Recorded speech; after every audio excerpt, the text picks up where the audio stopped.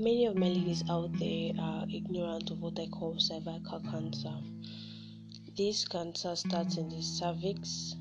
The cervix is a hollow cylinder that connects the lower part of a woman's uterus to her vagina. Many women with cervical cancer don't realize that they have this disease earlier on. Why? Because it don't usually bring out its symptoms until the last stages. Though there are few symptoms that most ladies or women experience, but they feel it either their menstrual flow or uterus infections.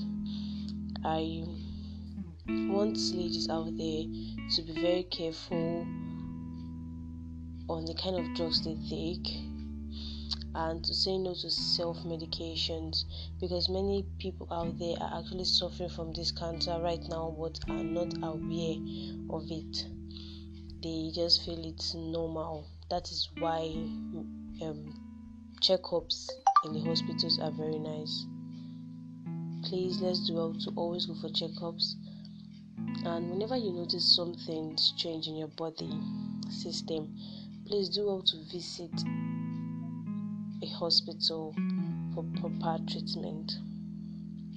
Okay, further on, the cancer, it comes with symptoms like unusual bleeding, such as in between periods. Like if you notice that during your periods, like probably you're done with your period, then you still see bleedings, or your period's color darkens, like it changes color, like not the normal color, and there is this severe pain you usually have during that, or bleedings after sex, that you know that this isn't your first time having sex, but frequently or of notice you see bleeding after having sex. It's not normal.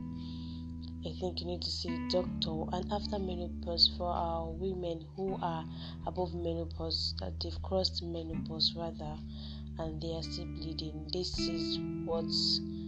are kind of the symptoms of cervical cancer. Instead of you just judging or saying, okay, well, let me just go for self-medication, go to the hospital for checkup, and the proper treatment will be given to you.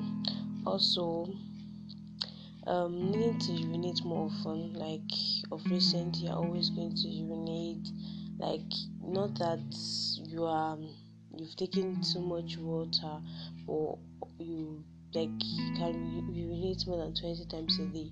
This is something that's abnormal. I think it's abnormal. Also, pain during urination, that is whenever you want to urinate, you kind of feel pain under your abdomen.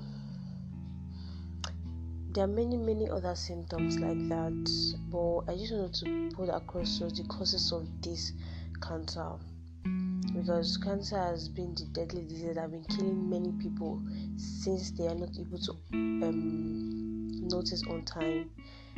Most people realize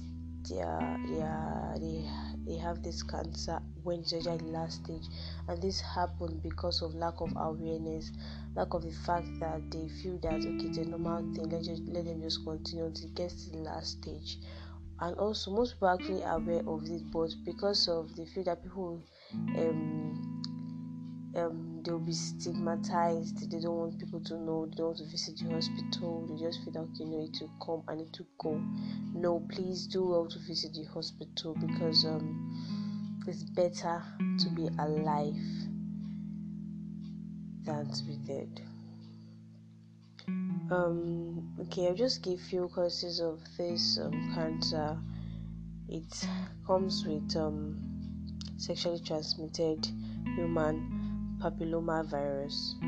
This is a virus that is transmitted through sexual intercourse. Like when this virus is transmitted to a person, it tends to spread virus, which later results to cancer. it can create lots and different kind of cancer, not only cervical cancer. We have like the vulval cancer, the vaginal cancer, the penile, the anal, the rectal, and even throat cancer. For those who have anal sex, it could be transmitted through that. And I'll advise people who go through this to always use protection, condom to be specific, because I think that's one of the way to prevent it. Just try as much as possible, or if possible, try abstain. And another cause for my ladies out there who usually take birth controlling pills, please stop it. This is another way of having cancer. Your life is at risk.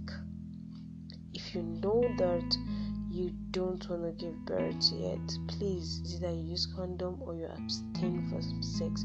Condom is not 100% sure that you will not be infected with the virus, just that it's a way of preventing it to an extent. At least I can say it's 60% sure. And we really have to be careful on the kind of food we take, and being low on fruits and vegetables. Like not feeding well also could result to it. I heard of a story of someone who noticed most of the symptoms I had earlier mentioned, and she felt, oh no, if she goes to the hospital now, the doctor will look for one thing and tell her that okay, it's this disease, and she felt that it was normal. She had this mindset that if she goes to the hospital, there is no how the doctor would not find one disease in her body, and she couldn't just bear that trauma of saying she has an infection or she has a disease. So she preferred to stay at home, and she was always attending services, like always going to church. I'm not saying that God cannot heal. Yes, God can heal, but at the same time, we shouldn't just put all our eggs into one basket. Heaven helps those who help themselves. Exactly. Now she hadn't even gone for checkup to know what exactly is wrong with her. Most times when we have these symptoms and we notice them at early stage, it could be that the virus is just beginning to spread and can be treated on time. It can be treated on time. It can be chemotherapy, different kind of treatment for it, surgery, radiation therapy, and targeted therapy. Because if it gets to the last stage, that's where we come and have I think is it hysterectomy or whatever it's called, where the womb is totally removed. When noticed at the early stage, if you notice the symptoms, just try to reach out. There are NGOs. If you feel okay, no, you can't go to private hospital because you feel you can't afford it, there are NGOs that would give you checks, that will give you the nice treatment that you actually deserve. Let's create awareness to young ladies out there who don't take their health issues seriously. Our health is one important thing we should always look after. I remain your humble host, Oma.